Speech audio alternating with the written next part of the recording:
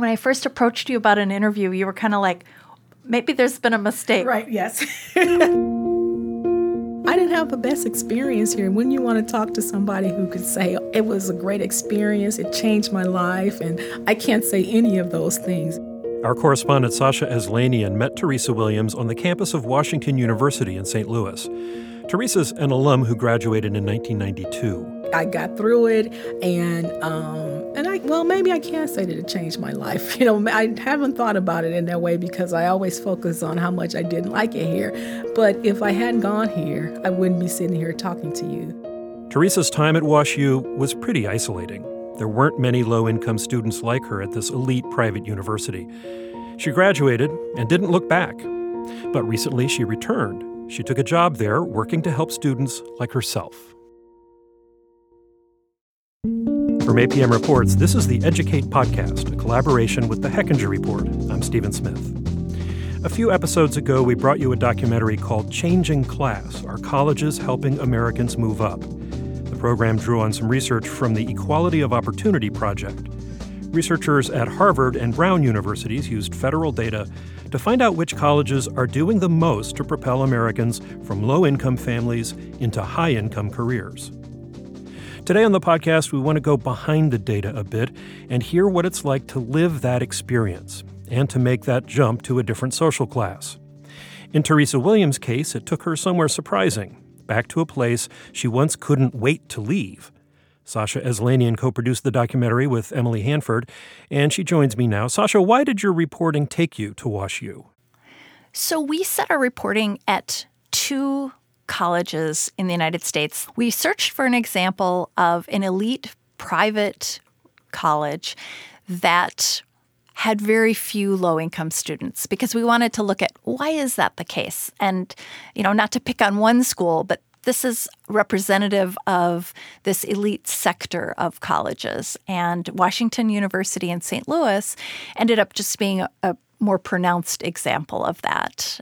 It's a school that draws primarily students from affluent backgrounds. The other campus where I spent time was Stony Brook University on Long Island, New York. And that was an example of a public institution that does draw a decent share of low-income students from New York City and Long Island. And those students go on to do very well. About half of them go on to become high earners. And one of the tough things about doing an hour-long program is even though you have all that time, not everybody you talk to, not every person you meet ends up in the story. And we're here today to talk about someone you met who it really interested you but didn't make the final cut into the documentary. Yeah. So I came back with a lot of tape. And one of the stories that I liked the best was this interview with an alum of Washington University, Teresa Williams, graduated in 1992. But I felt like she just had some really interesting things about her life story as a low-income student who ended up at this affluent campus and what that experience was like for her and then what she went on to do with that education. So tell us about Teresa Williams, this character. Tell us more. Who is she, and what was her experience like at Washington University when she was a student? Well, when I first got in touch with her, I envisioned that we would have this walking tour across campus, and she would be able to point out places that triggered memories that meant something to her on campus. And that wasn't at all the way this interview started out, because I wrote to her and said, well, why don't you suggest a place on campus that, where you spent a lot of time or some place that was meaningful to you during your college years at WashU? And she said, there's no place. I spend as little time on campus as possible. And why don't we just meet at Brookings Hall, which is a place that I could ask any passerby and I could find. And so that's where we met. Good morning. Good morning. How are you, Sasha? Nice to meet you, Teresa. Nice to meet you as well. Thank you for taking the time to interview me.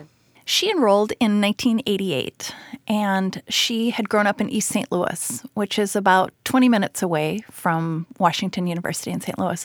But it's really a world away, and it's a high-poverty city. And she wanted to pursue medical school. She was a really good student, and when she talked with her mentors, they said, of the choices you have, Washington University is by far the best. If you want to be a doctor, you should go to WashU. And so she enrolled. I came to campus knowing that there wouldn't be many people looking like me from backgrounds like East St. Louis. But I wasn't expecting the kind of coldness that I encountered when I got here. So what she described is, even on the first day of class, when they would go around the classroom and introduce themselves and say their names and where they were from, she just felt people sort of pulling away. And she felt that people didn't want to be her partner on team projects. And she felt that she was left out of conversations. And so socially, she just pulled back and she didn't feel connected with the other students. She was part of a gospel singing group on campus, and that was about the only group that she participated in. Did she stay on campus all 4 years? She lived in the one dorm that would allow freshmen to have cars, and this is back in 1988, and that dorm was a little bit off campus. So she said, physically she was also sort of isolated. And the reason she needed that car was that she needed to get to her job. She was working 32 hours a week at a bank so that she could help support her family. And what that meant was that she would cluster her classes between 8 and noon, and she would often arrive in classes dressed to go to the bank. And that was another way that she stuck out. Usually a pencil skirt and some kind of blouse and neat little pumps. And, a couple of students would comment about, that doesn't look like somebody from the hood, And so I was like, what does the hood outfit look like? At that time, hip-hop was just popular, New Jack City and those kinds of things. So they had an image of what someone from East St. Louis and someone from the urban area should look like. And I didn't fit that image.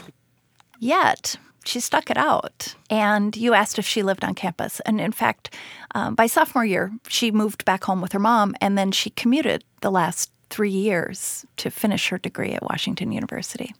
I finished because I had people telling me to finish. I wanted to transfer a couple of times, but everyone kept saying, it's WashU. How many black people graduate from WashU? And that degree is going to take you farther than any other thing that you could have ever imagined. And so I hung in here, and that was the other motivating factor for getting out of here in 4 years, because I was so miserable I couldn't bear the thought of being here 6 years. And so I had to get it done quickly as possible.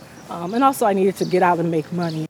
She mentioned that she needed to graduate and make money. And that was really one of the things that we were looking at, which is what happens to low-income students after they go to an elite college like Washington University.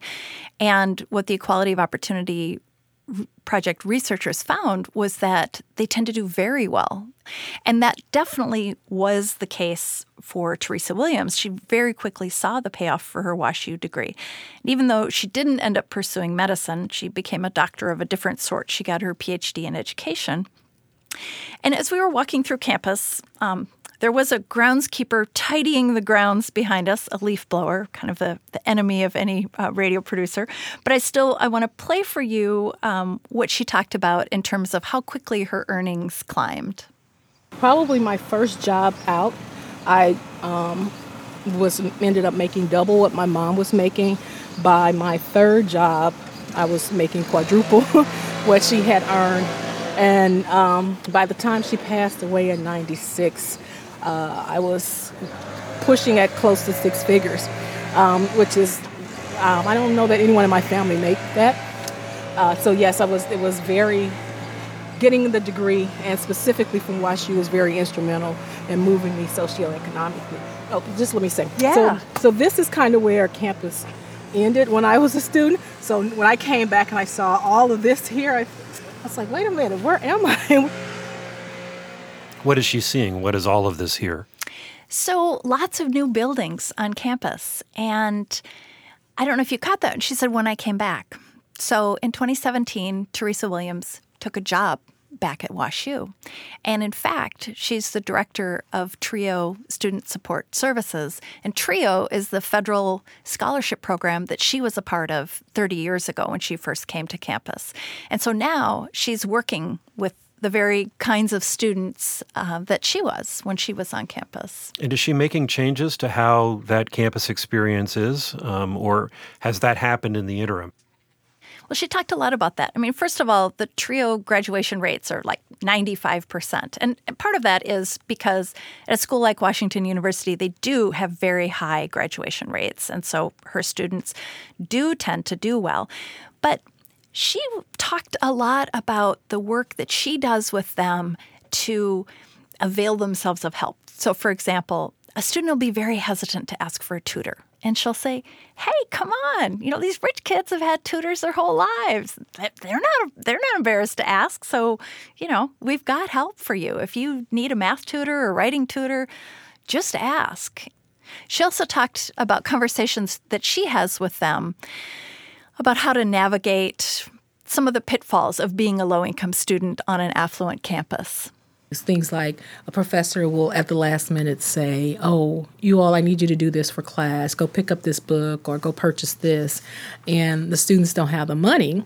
Or if the students are out with their friends and, you know, oh, let's go order pizza or let's go to this concert. And they have to, you know, make up excuses or I lost my wallet instead of just saying I can't afford it. And so I asked a couple of them, well, what will happen if you said you can't afford it?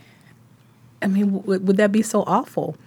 And they actually think, yes, it would be awful because then their peers would start thinking of them differently. Or in one student's case, she said that she did mention one time that she was struggling and somebody said, oh, I remember that time when my parents cut my credit card off and I couldn't, as if that was the same thing.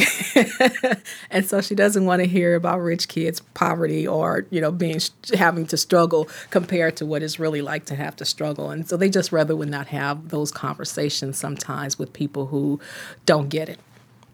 So it sounds like, in a way, the burden of adjusting always falls on the students who are from the low-income neighborhood or students of color. What, if anything, is WashU doing to help open the eyes of the more affluent students to the reality of the students who are not from the same class? Well, it's interesting you should ask that because one of the things that I sat in on was a focus group when I was down there. And the Office of Diversity was trying to put together a course about social class in America. And they were talking with students about what they would want out of such a class and who might enroll in such a class. And so the focus group that I happened to sit in with were first-generation low-income students. And they were saying, you know, we don't like to have these kinds of conversations because there's really not much good that comes out of it for us. It just makes people uncomfortable. And then we know where the fault lines are and we just don't return to it. We don't talk about it anymore with our roommates. You know, we've turned them down why we can't go to brunch every weekend. And once they figure out, you know, why we're ducking the invitations, then it just doesn't come up again. It's just uncomfortable. And so one of the questions that they had for the focus group facilitator was, will the kids who really need to take this class, who might really benefit from it, will they actually sign up for it? And you know, they were a little skeptical that the affluent kids would sign up to take a class to learn about social class. And it's an uncomfortable topic for everybody to talk about. And, you know, that was one of the things that came up too. Like, we're trained in our families not to ask people about money, not to talk about our own money or lack of money, and not to ask other people about their money. So how does Dr. Williams use her own experience as a low-income student of color at WashU to help the other kids that she now essentially oversees, right, in this program, who are like her? So her message is really, you may not always be comfortable, you may have to struggle to find your place, but that when you can endure and make it across the finish line, it'll really be worth it. And she also talked about the benefits to her of having her WashU education and how she can translate between the world that she grew up in, her neighborhood in East St. Louis, and this more privileged world of higher education. And so along with financial security, she gained the ability to circulate between social classes, which is a really powerful thing to be able to do. I can mingle in a lot of different environments because of my experiences here. So I can go and hang out when I was at Richmond at the governor's mansion and facilitate conversations with the governor's wife when she's doing some community program. Or I can go to an inner city school and talk to the kids and dance with them and have fun. Or I can just go to a middle class church and talk to people about opportunities to serve and to work with the students that I work with. I am flexible because I've had an opportunity to learn from the people that I went to school with. And those people can learn as well. And so I just think that the more that we spend time getting to know each other, the less conflicts there are, because a lot of the times conflicts are based on assumptions that may or may not necessarily be true without people getting to know each other and understand where the other person is coming from. So when we learn how to manage our assumptions, then and our responses to those assumptions, then we are better off as people. I really liked how she was able to zoom out on social mobility, and she was able to talk about it wasn't just that she earned more money than her mother, and yes, she's improved her life and she's been able to travel, but it's more on this macro level. And it shows that if we have a society where people can move, it reduces friction. Even though she didn't end up in the piece, you were really taken by Teresa. What was it about her life story that really caught you? I really appreciated her honesty with me about what her experience had been. You know, she made herself vulnerable to talk about a part of her life that had been painful. But I also really liked how things weren't quite what they seemed. For example, you know, on paper, we all think it's a success when someone graduates in 4 years. So I was really surprised to hear her say, well, the reason I got through in 4 years was because I was so miserable I wanted to get it over with. That's not really a box that we check. You know, that's not something that we think about. And I was also really intrigued by her decision to come back to WashU. So she had this experience that was sort of bookended at WashU, where she had really evolved in her understanding of what this place had meant to her. And I could watch some of that shift just in the way she was answering the questions with me, that she was thinking about it and turning it around in her mind and seeing what she got out of it and what she now possesses and is able to impart to other people. That was APM Reports correspondent Sasha Eslanian. You can find the documentary, Changing Class, Our Colleges Helping Americans Move Up, on our website, apmreports.org. In the documentary, you can hear more about what Washington University is doing to increase the number of low-income students and to improve their experience on campus. We produced another documentary this season about moving up and what college had to do with it. It's called Still Rising, and it tells the story of two first-generation college students pursuing degrees against great odds. Senior correspondent Emily Hanford first met them 10 years ago, and she went back to find out what happened to them and whether college was a good bet. One of our listeners wrote in to say the documentary resonated with her own experience of growing up in poverty and being a first-generation college student. This is Peace Brandsberger, and I am a first-generation college student and graduate. It ended up putting me on a path towards a sustainable income, towards having a profession that I could build on increasingly. So it got me off of the sort of tightrope walk that I think I would have been on. And so in that way, it moved me up, quote unquote, in class. I'm solidly middle class now. But I remain, almost similar like when I went to college and I didn't know, people were ordering pizzas. I'd never ordered a pizza and had it delivered in my life at that point. I still am in this, mind warp. I think so much of what you know when you become an adult, regardless of where you get to, you just know what you knew when you grew up. And so I missed an entire generation of being in the middle class. I didn't grow up in the middle class. And so I feel I love working class feelings. I just feel much more in touch with folks who ask tough questions out loud about how they're going to spend their money on pretty simple things. This episode of the Educate podcast was produced by Sasha Aslanian with help from Alex Baumhart and Chris Julin. Mixing by Mike Osborne. Support for APM Reports comes from Lumina Foundation and the Spencer Foundation. I'm Stephen Smith. Thanks for listening. This is APM.